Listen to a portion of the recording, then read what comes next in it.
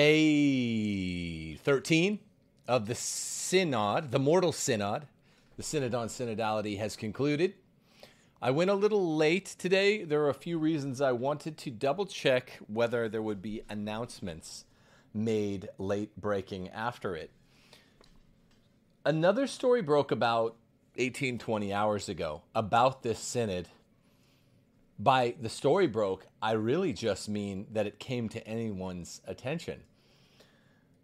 In the 29th page of the Synod document at synod.va, Vatican Synod site, official site, on this 29th page, it reads the following. This is pointed out by Father Dave Nix, a friend of the show and well known to many of you.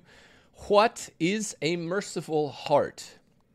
It is a heart on fire, a traditional symbol of charity, a heart on fire for the whole of creation, for humanity, for the birds, for the animals, for demons, and for all that exists. End quote. I went myself to the page after Father Nix screenshotted it. I trusted him, but I just wanted to do my own due diligence. Made sure that this is exactly the translation given by the Vatican. It's still up. You can go to the 29th page of the Synod document. Oh, you can hear fine. Okay. Yeah. And we thought we couldn't hear. And it is, as a matter of fact, up and well. So that is it. A charity kind of love is being called down for demons. And I've called this the mortal synod, the synod on mortal sin. It is a synod by and for people that are not committed to reconciling and atoning for their sins, but for codifying their sins, for rebelling against holy God and making sin okay. So I don't find this that surprising. When we talk about mercy, misericordia in Latin, the way it's written, misericordia, this is associated as one of the functions, the ergons of charity. And so what the Pope-splainers who saw Father Nix's tweet took to doing on Twitter, and so there's basically no merit to these claims, it's just a frantic story trotted out there, is to have said that this was actually a quotation from Thomas Aquinas. People were writing this up and down Father Nix's screenshot. This is a quote from Aquinas. We love demons, love the sin, hate the sinner. Hate the sin, love the sinner. Here's the actual quotation from Aquinas on this kind of charity. Now, I'm gonna explain it throughout the show. There is some other Synod news from Synod Friday. So let me just read to you the quotation. I'll read some messages, and then I'll give you the explanation of the quotation. This is from the Summa. Thomas rejects the Synod's sense of charitable friendship with demons. You cannot have charitable, mercy-inspired friendship with demons. He says, a thing may be loved as the person who is the object of friendship. He means this generically. Anything may be loved as the person who is the object of friendship. You're loving the person himself in what's called friendship. And thus we cannot have the friendship of charity toward the demons. No, closed way. For it is an essential part of friendship that one should be a well-wisher toward one's friend. And he unpacks what this means. This is very important. And it is impossible for us, out of charity, to desire the good of everlasting life, to which charity is referred, for those spirits whom God has condemned eternally, since this would be in opposition to our charity toward God, whereby we approve of his justice. Do you understand this? I hope so, because lots of people were throwing around the Aquinas passage on Twitter and not understanding it. And it's a shame. They were throwing this around. They were saying, well, actually, and pushing up their glasses and saying, well, this comes from Aquinas. And these are the kinds of people on Twitter who have probably never read from, have never studied from, let's say that, the Summa, or have never studied any text in Aquinas beside the Summa. So I feel it incumbent to explain how Thomas proceeds when he lines out a proposition as such. Here's the full quote, and then after I give this, I'm going to go to some messages, and then I'll come back to the explanation. Here's the full quote. I answer that, as stated above in Article 6, on the sinner, we are bound out of charity to love his nature, but to hate his sin. This is Aquinas? This is Aquinas. But the name of demon is given to designate a nature deformed by sin, wherefore demons should not be loved out of charity. Wherefore, demons should not be loved out of charity. So you can't love demons out of charity. Without, however, laying stress on the word, the question as to whether the spirits called demons ought to be loved out of charity must be answered in accordance with the statement made above. Articles 2 and 3. That a thing may be loved out of charity in two ways. First, a thing may be loved, and this is the quote I just read, as the person who is the object of friendship. And you can't do this, because you can't have the friendship of charity toward demons. An essential part of friendship is that you're a well-wisher toward one's friend. And guess what? It's impossible for us out of charity to desire the good of everlasting life, to which charity is referred, for those spirits whom God has condemned eternally. Remember that expression, condemned eternally. Pope Francis told us that no one can be condemned eternally. Not damned, but condemned, which mean the same thing. So you can't have the friendship of charity, even abstractly, with a dead mortal sinner or with a demon, because you would be hoping against God's will. It's an essential part of friendship that one be a well-wisher toward one's friend. Impossible for us out of charity to desire the good of everlasting life, to which charity is referred. And these people do not have everlasting life. They are condemned. That means sent to hell. Condemned means sent to hell. Secondly, however, he says, and this is where people were hoping to make hay, we love a thing as being that which we desire to be enduring as another's good. Oh, so in the secondary sense, we love a thing that is whatever we desire to be the good for the other person. We're not talking about loving the other person themselves.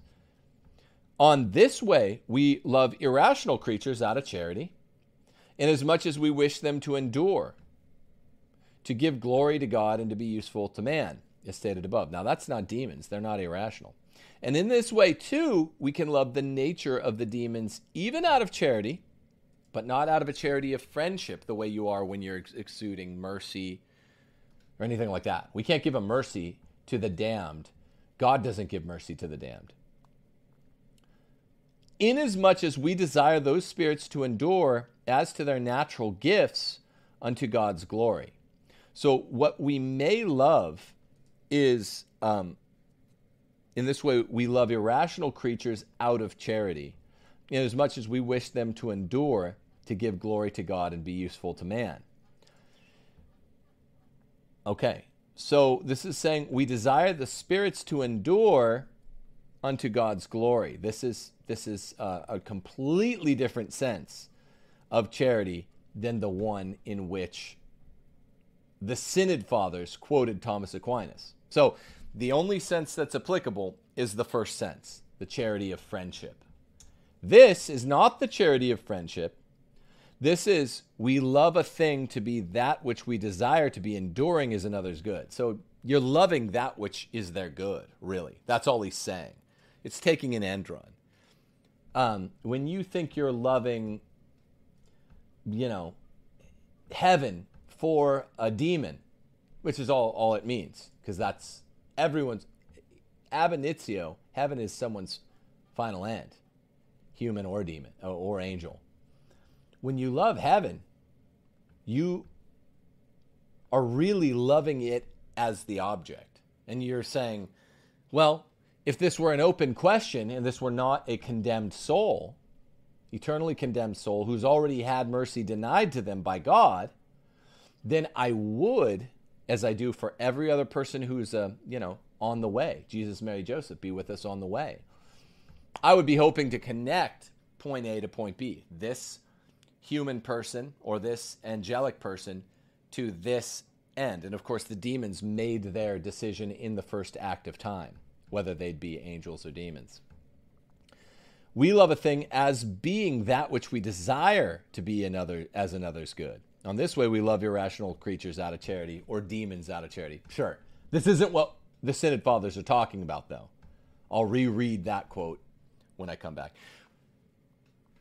I want to remind everyone, we're doing a Lord of the Rings reading for locals, for Subscribe Star supporters. Become one today. It's linked to this video. It is a way of giving $10, $15, $20 a month. You are paying for your entertainment for a slow read, a deep dive with discussion once a week over the next 6 or so months. And this is the perfect time to read Fellowship of the Ring. It's my favorite fall book. We're only 2 chapters in. By Wednesday, we meet Wednesday nights at 6 or 6:30? 6:30, right? 6:30, CST. CST, 6:30. We're only reading the 3rd chapter for this Wednesday. So you have 5 days to read 3 relatively short chapters. Join today and become a Locals or Subscribe Star supporter of this channel. If you want to donate to me, that's a totally separate thing. Go to timothyjgordon.com and click donate. If you want to help yourself and your family get out of your blue state and get to a red state today, go to www.realestateforlife.org. Get to the blood red swath of states from Texas to Florida, where you can be in a res publica, a Christian place. You'll be around a lot of Protestants, but they're good people down here. A red state, a conservative state. I came to Mississippi the next year. They ended Roe jurisprudence forever. We ended Roe versus Wade here in Mississippi. It's the reddest of the red states, and it's a big, beautiful southerly forest. You can't beat Mississippi. But there's a lot of states. All of our neighbors are beautiful. Realestateforlife.org is a Catholic, pro-life company, by and large, who will help you find a place here. Finally, if you haven't yet watched my debate on Trent Horn's channel with the Protestant man, Stephen Christie, it went really well. It was dynamite. Go watch that sometime this weekend. I'll probably do a debate breakdown maybe Sunday, early afternoon. I don't want to skip over any Synod coverage, so I'll do it then.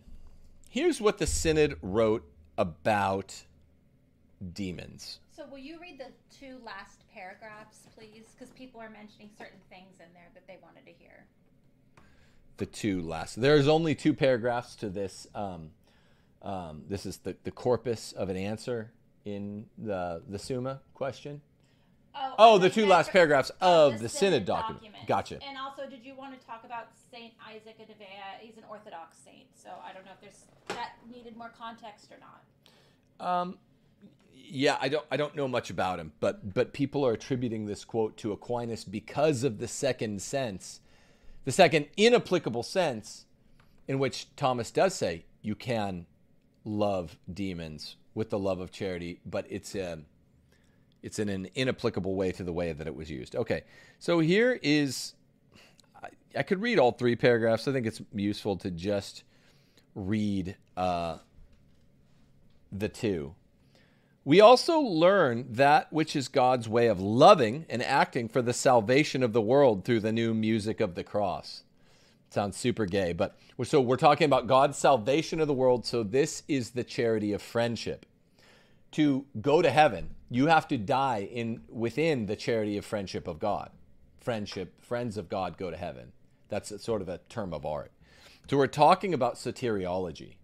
We're talking about going to heaven. I'll reread that first sentence of the first paragraph. We also learn that which is God's way of loving and acting for the salvation of the world through the new music of the cross. So goofballs like Michael Lofton are going to say, oh, well, this sets the context. It doesn't always set the context. The paragraph above doesn't always set the context. In this case, it does, because it continues to be with text as we go through the paragraphs. In the end, discernment is an act of love for God and for neighbor.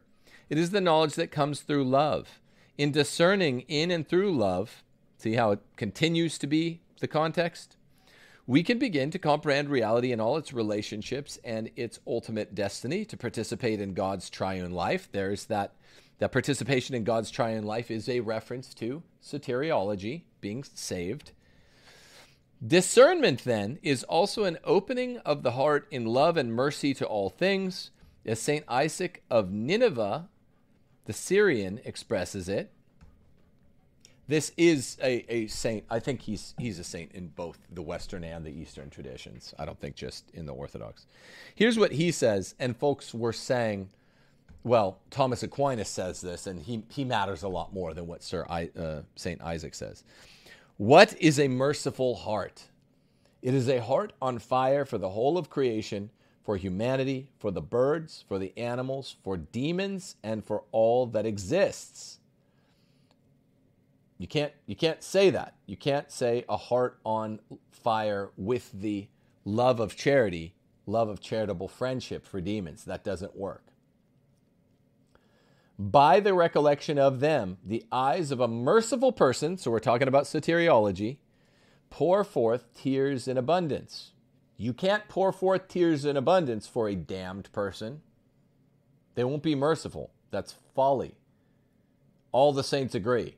Crying tears, St. Thomas says specifically in other places, crying tears for the damned is not something that the blessed do in heaven, nor is it allowed. This is to will against God's will. Aren't we told that the souls in heaven actually hate the souls in hell? The St. Thomas says specifically, the souls in heaven hate the souls in hell, because to continue to love the souls in hell after God has damned them and God no longer loves them, he gives them up, would be to rebel against God's will, which would be a subversive act in heaven, which can't happen. But so don't pour forth tears in abundance for demons who made their choice with the first moment in time to be an angel or a demon, or damned souls whose fate was sealed when they drew their last breath in a state of zero sanctifying grace. By the strong and vehement mercy that grips such a person's heart, mercy again in the soteriological sense, and by such great compassion, the heart is humbled, and one cannot bear to hear or see any injury or slight sorrow in any in creation. Not true. So I guess this is St. Isaac specifically, and this is just theological error, according to the rest of the church, because of what the 2,000-year-old tradition is taught about the way that the blessed feel about the damned. For this reason, such a person offers up tearful prayer continually, even for irrational beasts. So this is another analogy between the damned and the irrational that is traced through Thomas. For the enemies of the truth and for those who harm her or him, that they can be protected and receive mercy. And in like manner, such a person prays for the family of reptiles because of the great compassion that burns without measure in a heart that is in the likeness of God. So it's unsurprising that what century did St. Isaac the Syrian write? He was born circa 613, it says on Wikipedia. And it says he's venerated in the Church of the East, the Assyrian Church of the East, the Chaldean Catholic Church, Syro-Malabar Catholic Church, Eastern Orthodox, and Oriental Orthodox. Okay, so because there are some Catholic traditions which venerate him, we say it's both Catholic and Orthodox. Okay, now, so Thomas is tracing this Saint Isaac because he comes before, Thomas always wants to do justice to the writings of the 4th, 5th, 6th, 7th century saints in the era of the Fathers. This is one of the much, much, much, much lesser fathers, generally speaking, after the time period of the Fathers. He's not one of the main 8 guys. There are 4 original doctors of the West, 4 of the East. There's a next kind of rank of 4 or 5 next great guys, 4 or 5 next great guys in the East as well. He's none of them. But Thomas always wants to treat with reverence the beneficent teachings of any of these 5th, 6th, 7th century, 8th century guys. And this is where you will see in the Summa, Thomas, especially with Augustine, begin to say, well, this is true in 2 ways. You know, bigamy violates the natural law in one sense, A, but does not in sense B. He gets into this dividing senses. It corresponds with the scholastic ethos of always be charitable, never fully disagree, never fully agree, always distinguish and stipulate to your point. You saw me do a fair amount of that in the debate with Steve Christie, and it kind of fell on deaf ears, I'm sad to say. And he spun lies about the ecumenical councils. And he was not capable of understanding even first principles like the principle of proportionate cause. We'll get to that when I do my review mashup. But review send-up is more like it. But so Thomas does do this, where he'll divide a proposition into 2 senses. And then he'll go, well, in this sense it's true, in this sense it's false. This is how Mr. Aquinas, that's not how we've ever referred to the angelic doctor, the universal doctor, the common doctor. He takes it a different way. He says, okay, 2 senses that St. Isaac could be speaking in, and Thomas is going to say, he must have been speaking in this second pretty useless sense. It's so useless that it can't apply to mercy or friendship of charity or soteriology. It can't apply across any of these categories because that would be to contradict God's will. You cannot, if you're one of the good guys, contradict God's will. If God says, this person is damned, you don't get to say no.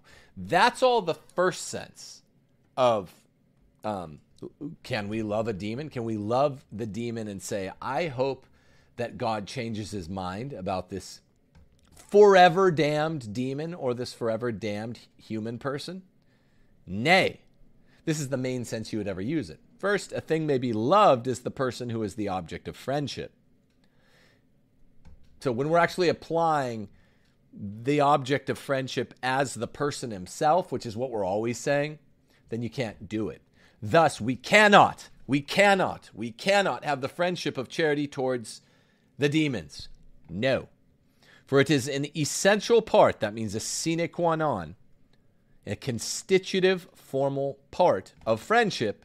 I'm adding the constitutive formal part, that's what essential means. That one should be a well-wisher toward one's friend. And it is impossible for us, out of charity, to desire the good of everlasting life to which charity is referred. For those spirits whom God has condemned eternally, since this would be in opposition to our charity toward God, whereby we approve of his justice. You see? So if you approve of God's justice, and Thomas writes about this in many other places, then we have charity of friendship with God, the most important person to have charity of friendship with. And we cannot contradict his decisions in justice. We must approve of his justice. And so we cannot will, even in a hoping or, hoping against hope way, to evince a different verdict from God. His verdicts are final. He has condemned this soul, whether it's an intelligence that's incorporeal or an intelligence that's corporeal, like a human. if they're damned, I'm just going to start saying condemned. It means damned. Then it's forever. And you're praying against God. Now, there's another really most meaningless sense in which my friend Tyler says, well, but doesn't Aquinas say the same? We can go to the secondly paragraph. This is Aquinas trying to rescue Saint Isaac, trying to pull his Isaac's chestnuts out of the fire, if you will. And he says, secondly, we may love a thing as being that which we desire to be enduring as another's good. So it really means you're loving the thing. You're not necessarily loving the demon or the damned human being. You're loving the good that you want for them. That's all you're loving. I repeat, we love a thing as being that which we desire to be enduring as another's good. That's all you love. On this way, we love irrational creatures out of charity. Sure. And he's making the basic analogy between irrational creatures and damned souls. Inasmuch as we wish them to endure, to give glory to God, and to be useful to man, as stated above, and in this way, too, we can love the nature of the demons, even out of charity. Remember, the nature of the demons, this proves the point. What is the nature of a demon? Another word is the quiddity of the demon, or the ratio of the demon. The nature of the demon is actually angelic, right? A nature cannot be changed. So the demon's nature was, angelic. A demon is an angel. So when we love the demon's nature, we're just loving that which fell. When we love a damned soul's, human being's souls, we love his good nature, the nature as created by God. That's not the same thing as loving the historical person, incorporeal or corporeal. Do you understand? It's that simple. Loving something's nature and loving that person's substance, body and soul, with all of its incurred sins or its incurred damnation, different proposition altogether. I hope this is clear. That's pretty much it. Inasmuch as we desire those spirits to endure as to their natural gifts unto God's glory. Irrespective of time. Thomas would say in one sense, we prescind from time. In another sense, we don't prescind from time. It's that simple. There's some confusion in chat. People are wondering, how can hate exist in heaven? How can souls in heaven actually hate something bad like hate exist in heaven? So when we're talking about the opposite of, we're talking about hatred of an evil. Think of it as two negatives making a positive. In heaven, will we be rational still? Yes. Yes. We'll be super rational. We'll have super bodies. We'll have heavenly bodies after the general judgment. And so it's not as if we will, not all hatred is an evil. Hating evil things is a good. It's like two negatives multiplied is a positive. It's not a complex issue. And now there will be no sin in heaven, but hatred itself is not a sin. Hatred of sin is good. Simple. So you understand the difference?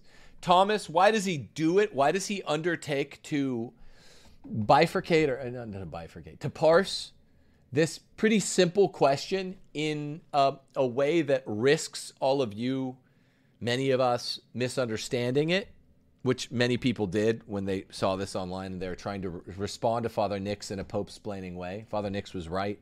The Pope-splainers were wrong. Shocker. Thomas usually only gets himself into Vietnams like that, where he's like, oh, there's two senses.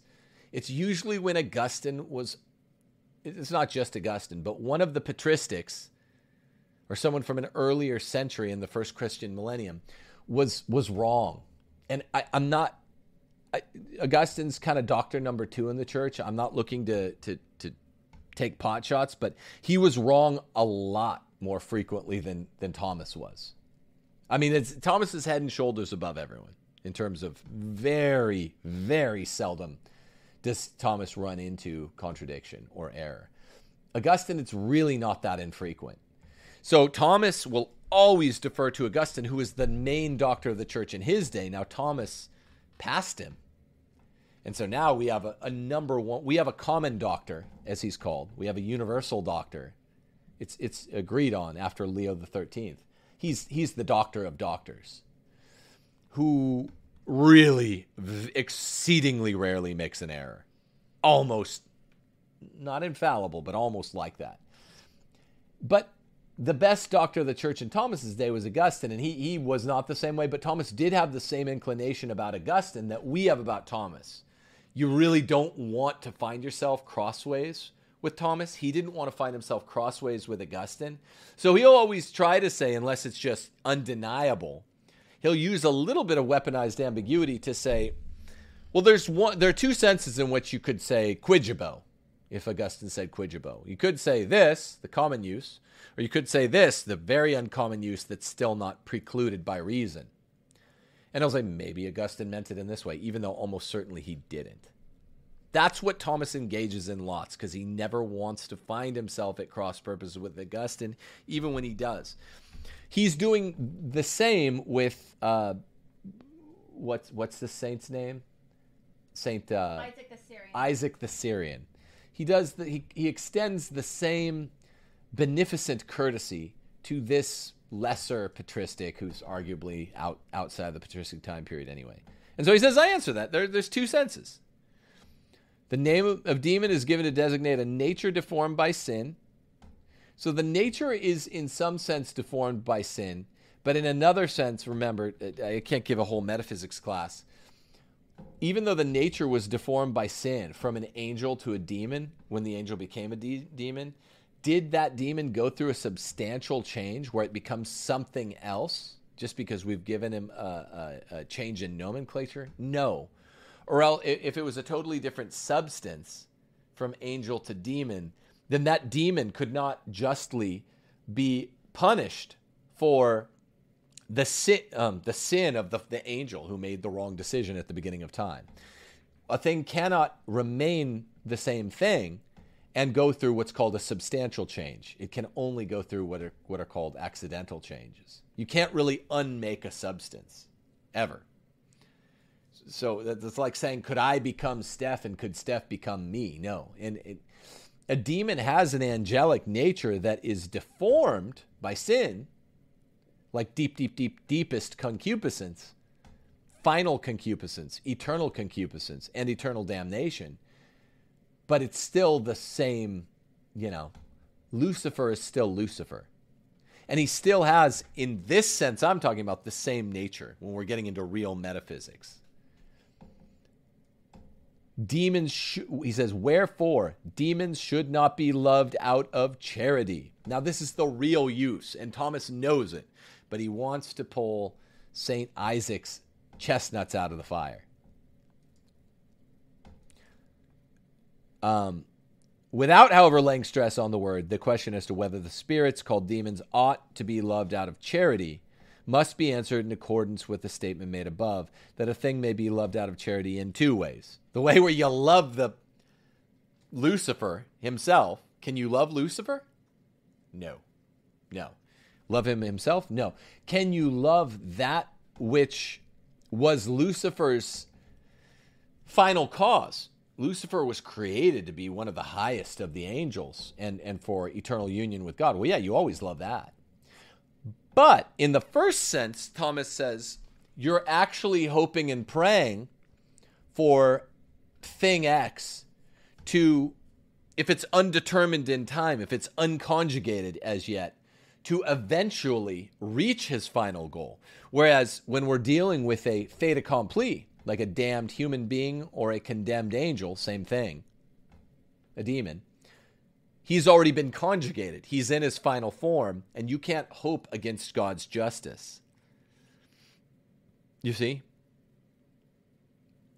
That's literally what Thomas says. It is impossible for us, out of charity, to desire the good of everlasting life, to which charity is referred, for those spirits whom God has condemned eternally, since this would be in opposition to our charity toward God, whereby we approve of his justice. That is the sense that the Synod Fathers, and just use your context clues, think of what they're trying to do. They're trying to say, out of love for these mortal sinners, we're going to make the mortal sin okay. And there's some news on that score. from the 13th day of the Synod. Today, the closing of the work week for us anyway, Friday of the week 3 of the Synod. Now that we're in the 4th module.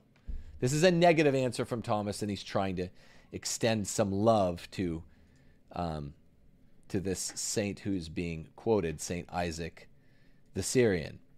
You can't love with the love of charitable friendship a demon. But it makes sense that they would make this quotation because these guys, I think, love, in the sense of the friendship of charity, actual demons. Which sucks. Well, if it you sucks. could love a demon, I mean, the argument can go, if you could love a demon, then you could love any sort of abomination here on earth. Any sort of sin or sinner. Of course. You could...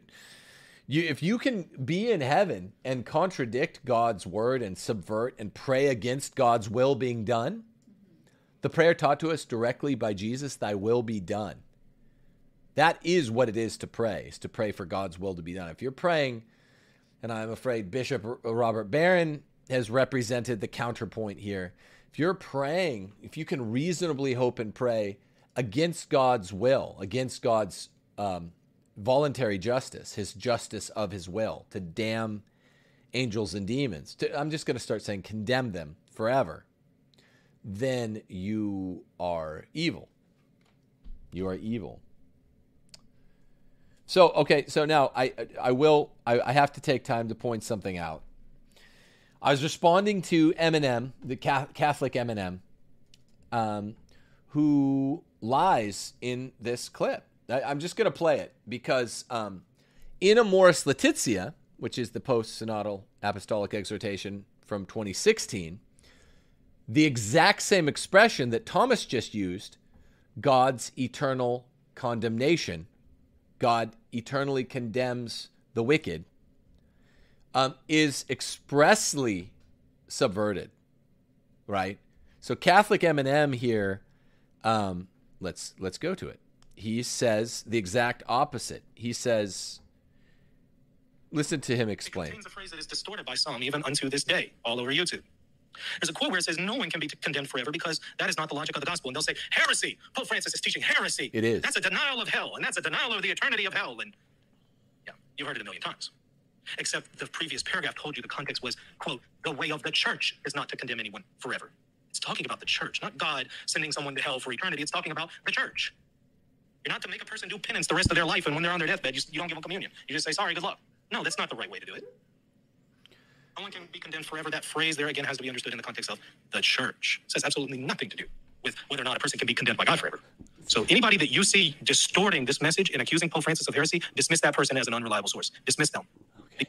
It contains a phrase that is distorted. This is quite the irony that this clown, this like Catholic Eminem, is saying, don't listen to these people. Okay, let's respond thoroughly. First, I want to read the actual. Okay, well, can you put on the screen? Can you find this tweet where I responded to him? I'll look for it. I'm just laughing because Christian Mario did such a good job. Yeah. Sending up Catholic Eminem, just silly. Theology. Hope. Okay, let me find it. Now, because I want, first off, the word condemn means to damn. It is the first transliteration into the English language of the word damn. Condamn just means to damn. If you study the word's etymology through time, I did this a lot after Amoris Laetitia, the con just falls away. So I want to show, okay, will you enlarge on that? Thank you. I will just on the screen. Do this real fast here. We're going to show you an etymology of this word, to condemn. Because I'm sorry, this guy's a clown, and he's out there just lying to Catholics about. Okay, so the word is condemnare in Latin. Sorry, let me get this up. It There you go. is it up? Okay, thank you. To be sorry, tech stuff. All right. Condemnare in Latin, which means to be damned to hell, to inflict the loss of hell on someone. in for somewhere between whatever classical and ecclesiastical Latin, it becomes condemnare. The E substituted for the A is a dialectical thing. Words change spelling over time. In Old French, it's condamner. In English, the term is translated damn. Okay, sorry, I was incorrect before. So damn comes first, and then in Middle English, they add a fancy con, which you see this with lots of words. The word was dem or dam, D-E-M-N or D-A-M-N. Now remember, there was no standardized English spelling until 19th century America. So words had the A versus the E is absolutely meaningless. And there is a whole host of English cognates from Latin that we have celebration. You'd say, if one priest is talking about his friend, I'm going to celebrate this Mass with my friend Father Jack. Well, even cone means with, but in English, it's what we call a worthless cognatial prefix or something like that. It's a worthless cognatial prefix because that cone, we still have to say in English, I'm going to celebrate the Mass with my friend. So you're saying with twice. I'm going to celebrate the Mass with my friend Father Jack. Same thing with condemn. It means the loss. It means a person incurs a loss with the loss of life. And you'll say that person was damned. You don't need to say that person was condemned. There's a whole host of English cognates from Latin that and I'm a etymology geek. I have a big green etymology at home I study. So this is a very common thing. Condemned means damned. Word usage changes at the level of popular level because the hoi polloi idiots, will say things like, don't you judge me, don't condemn me. Like, okay, a person can't condemn. The church can't condemn someone. A human being cannot condemn another human being. I cannot send you to hell. I cannot condemn you. It's not possible for us to judge. It's not possible for us to judge in the Hebraic sense, which means to condemn. Judge, jury, and executioner. Force him down to hell. St. Michael's the only person besides God that's ever taken an efficient role in throwing someone down to hell, which is to condemn them. Okay? Throwing them down to hell. So, Catholic M&M says that that no one can be condemned. It contains a phrase that is distorted by some. It contains a phrase that can be distorted by some. Which is no one can be condemned forever because that is not the logic of the gospel. The most important aspect, forget my etymology, which is definitive. Let's go to a second argument that is totally independent of that. This is the quote. No one can be condemned forever because that's not the logic of the gospel. No one can be condemned forever under the heading of human action or under the heading of ecclesiological action. Okay? This is pathetic to have to keep going over this. But it's like saying no one can drink poison and survive. Lofton, Catholic M&M, is trying to say, well, this means that no one who has not eaten a big lunch that day can drink poison and survive. No, this is an unbounded predicate. It's unbounded. The subject. When your subject is no one can be condemned forever. It's meaning there is not a human being, if we're making this symbolic logic, which I just had to do, with someone else hitting his head foolishly against a wall. That was a Protestant, though, on Wednesday night. There is not one human being who can be condemned forever because the logic of the gospel disallows forever damnation. So this has nothing to do with paragraph 296, the preceding paragraph, which said one thing about the church. And so he's saying, oh, well, the church can't condemn. So etymologically, I just proved to you, this is material heresy by Francis, contradicting the gospel. Now, grammatically, different from etymologically, This is an unbounded subject of the sentence with unbounded predication. No one can be condemned forever. This means if we were to translate this propositionally into symbolic logic to prove the truth value of the statement, we would translate it, there is not one person that can be condemned forever, is literally how you would reduce this to propositional logic. There is not one person who can be condemned forever, and there is no other clause in the sentence that diminishes that there is not one person who's ever lived assumption. Because that is not the logic of the gospel, which is also an unbounded predicate, by the way. So etymologically, the way is shut to it being anything other than material heresy. Grammatically, the way is shut to anything besides material heresy.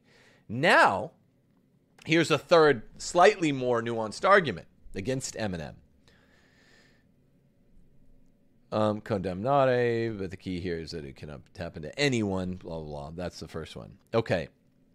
Now, let's just talk irrespective of the way that Amoris Laetitia actually states this material heresy. Take it out of the context of the word condemn, which means to damn etymologically. And grammatically, it's an unbounded subject. Take it out of that. Let's just see if, under some other construction of the expression, it would make any sense, because we're going to be the most charitable to the Pope in his materially heretical construction of this possible. So we're even going to say, is there any possible other way to express this that he chose not to, where the church might damn someone forever, which is what the term says. Even though we know that he didn't write it this way, could someone have written that the church condemns or damns someone forever? To ensure there's no doubt, Francis adds the term forever onto condemn. So it would be one thing if we're saying, okay, idiots use this term, you know, in rap songs. You'll hear Tupac or Biggie say things like this, you know, don't condemn me. Housewives say this, right? You know, lower classes speak this way. Condemn means damn. But Francis goes above and beyond. He always does. He's always ambiguous, but he always wants to spit in your eye as well as a faithful Catholic because he hates you. He is a father who hates you. So, condemning forever, he adds the word forever just to make extra best sure that you know this is not in the colloquial sense. This is the third proof. Not merely the colloquial sort of slang, you know, reason and theology sense of rapping out a jam, busting a rap, you know, busting some bars up in Yo Grail. Slim Shady. This is condemning forever. No one who's ever lived can be condemned forever. No clause modifying who by, just by anyone. Full stop.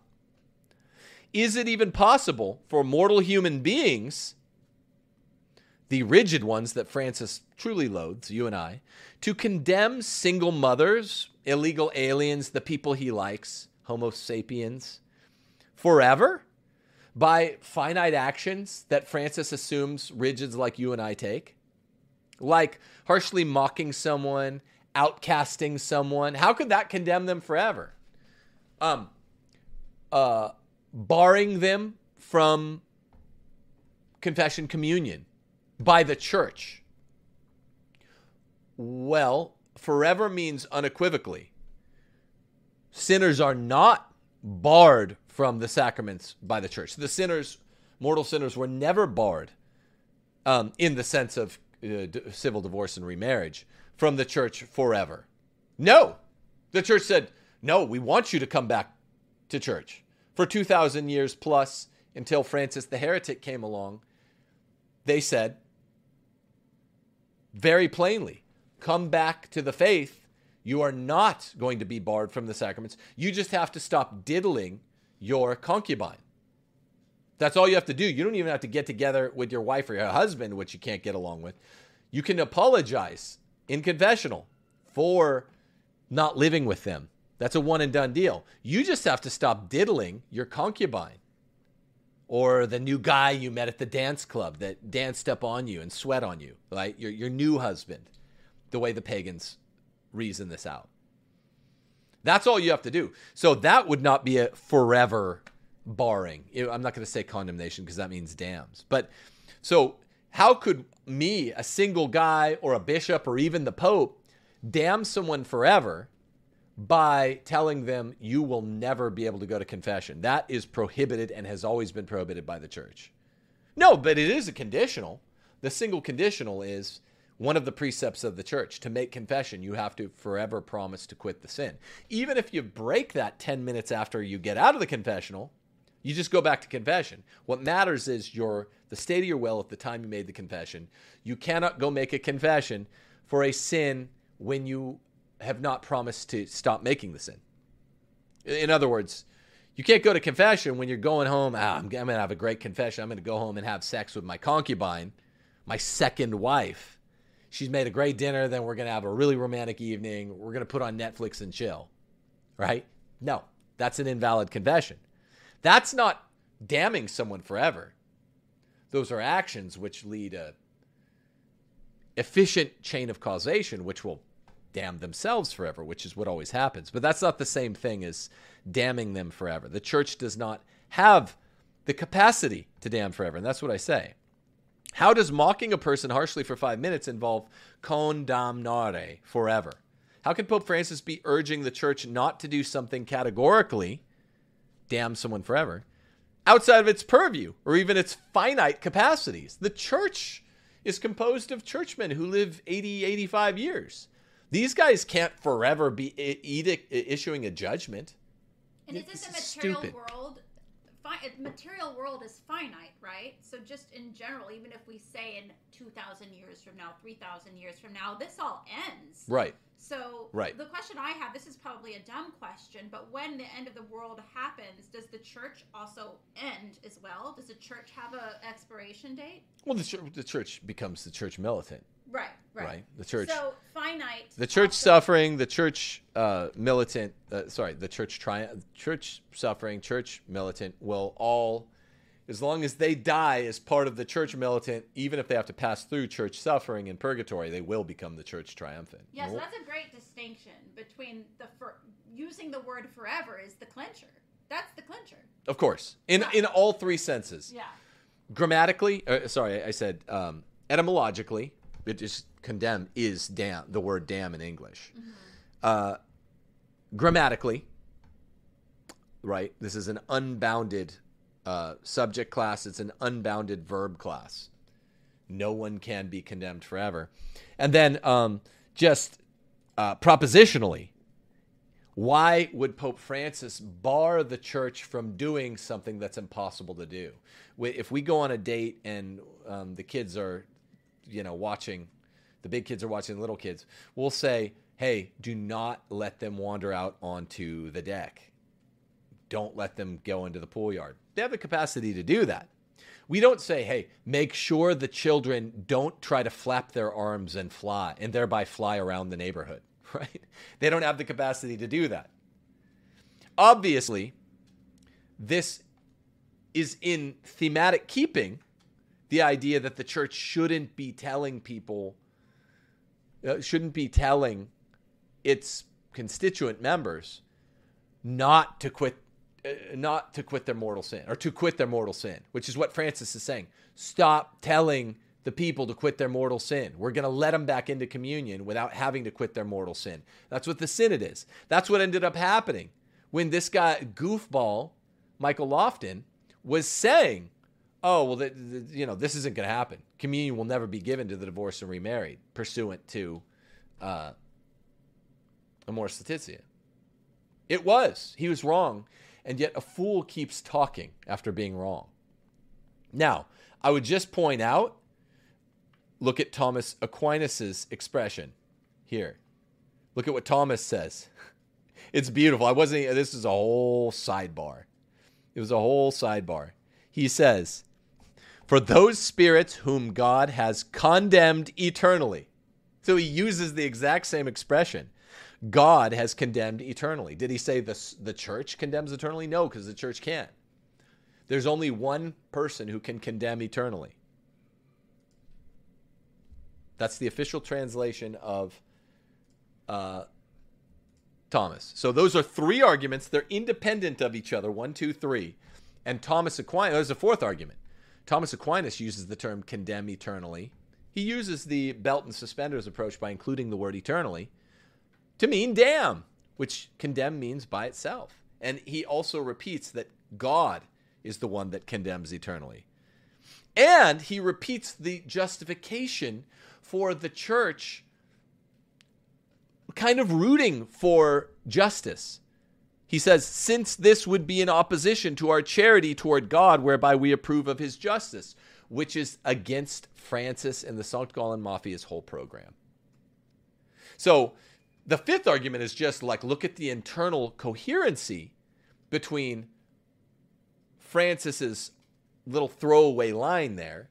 No, the logic of the gospel is no one can be condemned forever. And the idea that, hey, let these people keep having sex with their concubines. All of these divorcees out here. All these horny divorcees, they know they're not condemned eternally the second they get a divorce. You can always go back to your spouse and say sorry and go back to confession. That's not eternal. It's not eternal if a decision can be made to alter the outcome. So that couldn't be what they're talking about. What Francis' whole program is, let the Homo sapien keep doing what is a mortal sin. They're not going to get condemned forever. Let the horny divorcees keep having sex with their concubines. They're not going to be condemned forever. Let female deacons continue to blaspheme or begin to blaspheme the Eucharist and holy orders, which is a mortal sin, right? Because they won't be condemned forever for LARPing as priests, even though that's a mortal sin. Sacrilege. That's the name of the game. And that was in the same chapter, since we care about context, as the ultimate permission that was given by him, Francis, to allow mortal sinners to commit sacrilege and receive the communion. All right, some other brief updates from this week. I'm sick of the lies. You should be black-pilled on lies and people who lie to you. Cardinal Burke says this to Catholic.com on obedience. And again, unless you're calling Cardinal Burke a liar, then listen to what he says. If your bishop or the supreme pastor of the church, meaning the Pope, is affirming things not in accord with sacred tradition or the deposit of faith, that can't command your obedience. You can't command obedience to do something against faith and morals. So why is Cardinal Burke, I'd ask Catholic M&M, why is Cardinal Burke saying if the supreme pastor of the church, the Pope Francis, he's trying to avoid direct references to the man Francis, but if Francis is affirming things not in accord with sacred tradition, the deposit of the faith, and there are about 10 things at issue, minor things, some of them are, 3 or 4 of them are major, at this very synod, which contradict sacred tradition and the deposit of the faith, then he can't command your obedience. Well, we need you as head canon lawyer to explain how this works, because this is brand spanking new. He also says you can't command obedience to do something against faith or morals. So this too, if we care about context clues, which Michael Lofton always claims to, why would Cardinal Burke fit this otherwise strange remark into the whole configuration of facts and events? Why would he say, hey, if the supreme pastor of the church commands you to do something that vitiates the church, then you don't have to be compelled to do it? Well, he wrote that specifically, that same logic into his dubia, which concerned the 2014-2015 synods. He wrote it in September of 2016. He was never answered, but we know that he believes, because he's written 2 sets of dubia to Pope Francis now, that Pope Francis is guilty of this. And he's doing it through the synods. Ed Penton tweets, at today's press briefing, Bishop Daniel Flores of Brownsville, Texas, this was actually from yesterday, dismissed accusations that the synod has a predetermined outcome with a liberal agenda. Well, I mean, obviously, these guys lie. They lie for a living. These, like Daniel Flores. The discussions are being conducted sub tutela Petri, under the care of Peter, he said. And that is not a threat to faith. We live in a very suspicious age. Now, these people aren't suspicious. Catholics, if anything, are credulous. They're the opposite of suspicious. If they believe a word you just said, don't tell us that you're operating under the care of Peter. Show us. Show us, compadre. Show us. Father Bishop Daniel Flores of Brownsville, Texas. Show us, man. Don't tell us. Show us. The discussions are being conducted under the care of Peter. Sweet. Then we're going to be judgmental. It's going to be hot fire. Hot damn, baby. Hot condemnation. Right? God's wrath. Hand to God. Judgment of God. Because that's what we know has been taught. Hot grits a burning. Hot grits a flying. Bishop Daniel Flores. Delicious, hot, freshly baked flan in hominy. Hot hominy a flying. Bone thugs in hominy. Yeah, I won't be suspicious. Look, if we get to see, what makes us a little suspicious that you're cloaking the entire thing, even the participatory lists, who pertain to what table in the discussion groups. Yeah, that's a suspicious thing to do, isn't it? It's strange. But yeah, don't tell us you're doing this under the care of Peter. Oh, but you know what's funny? Here's what makes us suspicious. Let me read what Pope Francis said. He said, and this does make me suspicious, that, here's what Timothy Radcliffe, OP, said. This synod won't change anything, some are saying with hope, some with fear. That is a lack of hope in the Lord. He's guaranteeing that you're going to change things and that you're not operating under the care of Peter. Huh. So, talk about gaslighting. Big with the boomers. Love doing something bad. You say, hey, I'm worried you're shoving a knife into my ribs. It kind of feels like you're doing it slowly. And they're like, oh, well, now you should feel bad that you thought I'm knifing you. And then you look and they are. That's just what they're doing. And they're lying about it. They've got the knife in their hand, twisting it slowly. I'm seeing you do it right now. I'm literally watching you do that thing. So, yeah, Bishop Daniel Flores. Ed Penton tweets out from Father Dario Vitali. Dario. When we reach the consensus that the church is constitutively synodal, we will have to rethink the whole church, all the institutions, the whole life of the church in a synodal sense. Do you see that? I'm seeing it on the screen right now. He said it as an eventuality. He did not say, if we reach the consensus that the church is constitutively synodal. This means democratic. This means it's not a pyramid. This means we get to vote on what's wrong and right. Then we will have to rethink the whole church, all the institutions, the whole life of the church in a synodal sense. Who told you that this was the big... Who's been telling you for 3 years? This is the big revolution, the sex revolution in the church that a lot of people, a lot of lefties were hoping Vatican II would be. Who told you that? I told you. I've been telling you this for 3 years. I said, look, I'll go on. I mean, I'm just going to start pulling quotes from myself. This is the big one. I'm saying it to tens of thousands of people. If I'm wrong, for one thing, that'll be great if I'm wrong. Allow myself to quote myself. Allow myself to introduce myself. As I work on myself, I look at myself. I talk about. Think about myself. It's a Jim Gaffigan routine. I hope I'm wrong, but I'm not. When we reach the consensus that the church is constitutively synodal, totally different thing than what you thought it was, Catholics, then we will have to rethink the whole church, all the institutions, the whole life of the church in a synodal sense, meaning the moral theology. None of these sex rules will apply. Because guess what? The pervs are in charge. The fox is in the hen house.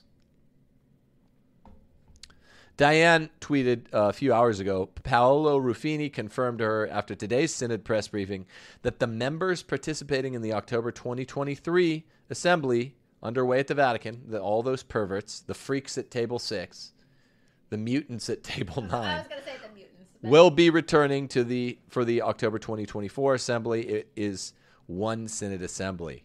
What a rogues gallery that will be. It'll be a rogues gallery of Tiva wearing flat-topped female truck drivers types and men who didn't play a lot of sports, sip a lot of tea,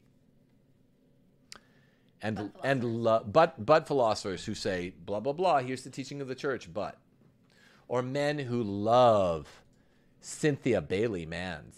Like if you're like, hey man, this lady. Cynthia Bailey Mans at the Synod, I love Mans. They'll say, I like Mans too. You like Mans? I love Mans. I love doing that too, if you say you like Smashing Pumpkins. So that's your update. Father Nix was right. There's some Pope-splainers tried to judo throw the logic. People, nitwits and midwits, love trying this on Twitter with people that are there. Social or intellectual betters, like Father Nix, they love trying to, Father Nix, actually. It's like, look, man, your education is what you read on Twitter. No, Father Nix was right.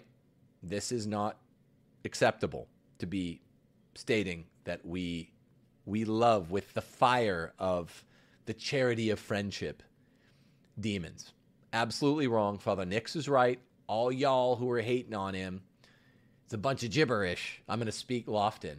Forgot about Dre. Forgot about Nix. And no keys and no wheels. We were talking about this yesterday. We were saying, like, why has the Pope-splaining been so popular lately? And the only thing I can think of is that I think people get legitimately weary having just a bad father.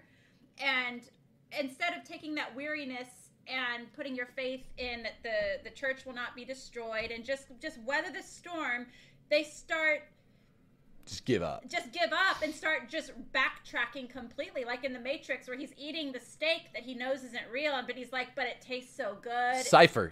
Yeah. He eats that steak. He says, I know this juicy delicious steak is not real. This is Cypher, the bald guy with the Fu Manchu. I know it's not real, and I know its juiciness is a construct of the Matrix as it interacts with my mind, but ignorance is bliss. That's all of these Pope-splaining fools. Really what it is in the case of Cypher and the Pope-splainers is what Thomas Aquinas calls and defines as effeminacy, the unwillingness to suffer for things higher. That's all it is. The unwillingness to go, hey, got a super bad father right now, Papa Francesco. Yeah, you got the worst father imaginable. And I mean, like I said, I quoted this, I think, at yesterday's show. Interesting discussion between Brian Holdsworth and Matt Fradd. I just get sent clips of this stuff. And I'm like, oh, cool. I'm a busy guy. I love a 30-second clip. Matt, I think, asks in good faith. I don't think he's leaning towards splaining, but not. I don't think that was his intent to Pope-splain. I think he asks in good faith. Brian, what do we do? Basically, Benedict option, even from the Pope. Normally, Benedict option means you take the church and you just block out the secular world. In Rod Dreher's sense, well, a lot's happened in the last 12 years since he wrote that book. Now the Benedict option, Fradd's essentially asking, do we Benedict option sort of use the Husserlian epoche to bracket out even the Pope from our Benedict option? And just sort of love our families, go to hopefully a Latin Mass if Francis didn't take yours away from you in conjunction with your wicked bishop. And Holdsworth says, no, how do we do that? What you're asking us to not be able to admit to ourselves that our Father hates us? And Fradd, in good faith, says, well, yeah. Isn't that the best thing we can do? He's being honest. I wasn't irritated at either man. I thought it was a good 45-second discussion as I saw it. But the Pope-splainers are chomping at the bit. Now we're cooking like James Harden. And it's like, no, Holdsworth came back at him and he was like, wait a minute. I don't think he said this. I think this is what I thought. But he was like, The Pope hates me. He hates a white North American, because Holdsworth's a Canadian. He's very North American. He really hates him, then. Yeah, He's white as white gets. He is right. Canadian. I mean, we love Canadians, but we also know they're like genetically incapable of anger. Canadians are so like nice. They're whiter than us. It's the Great White North.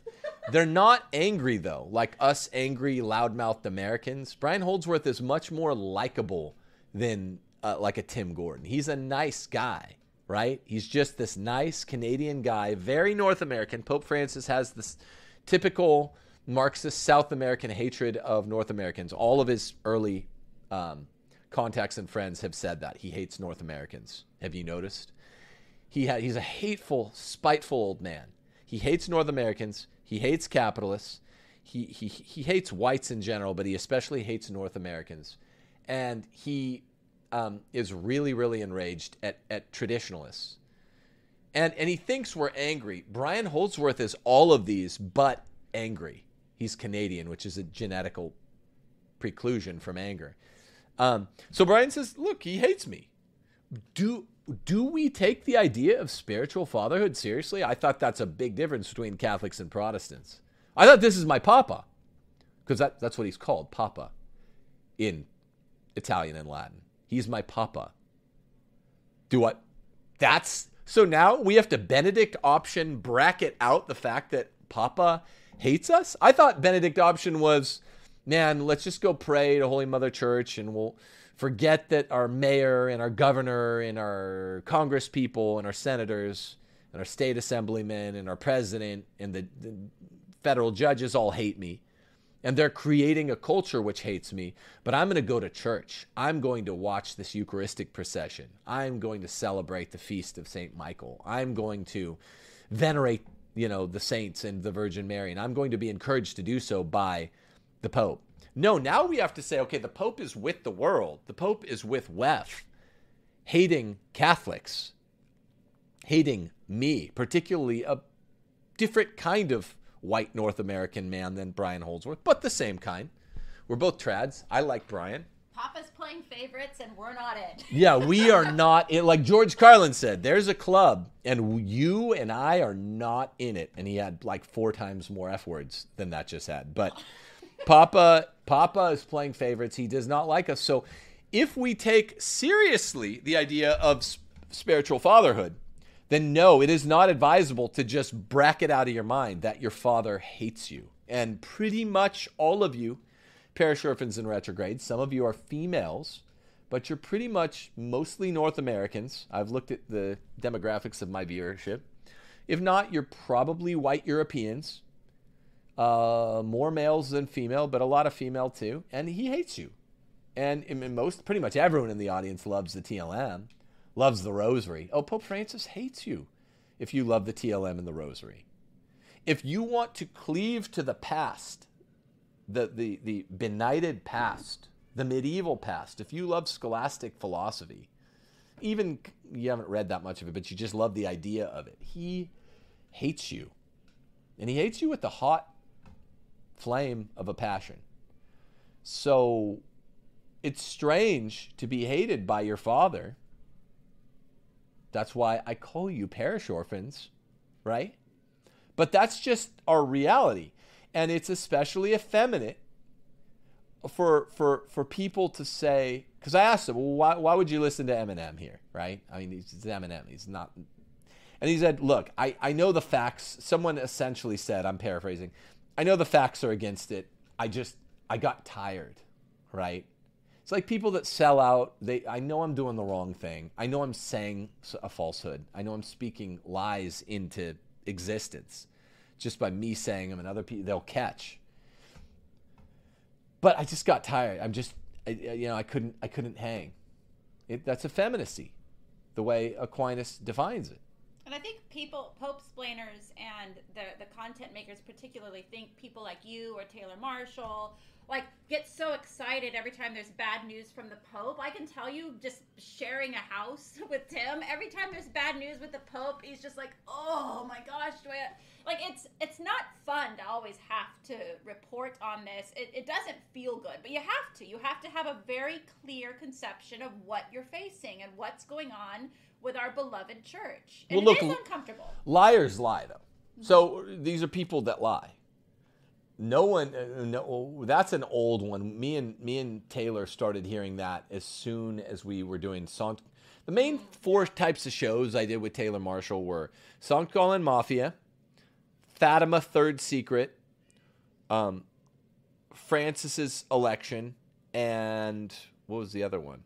Oh, Synod coverage. Yeah.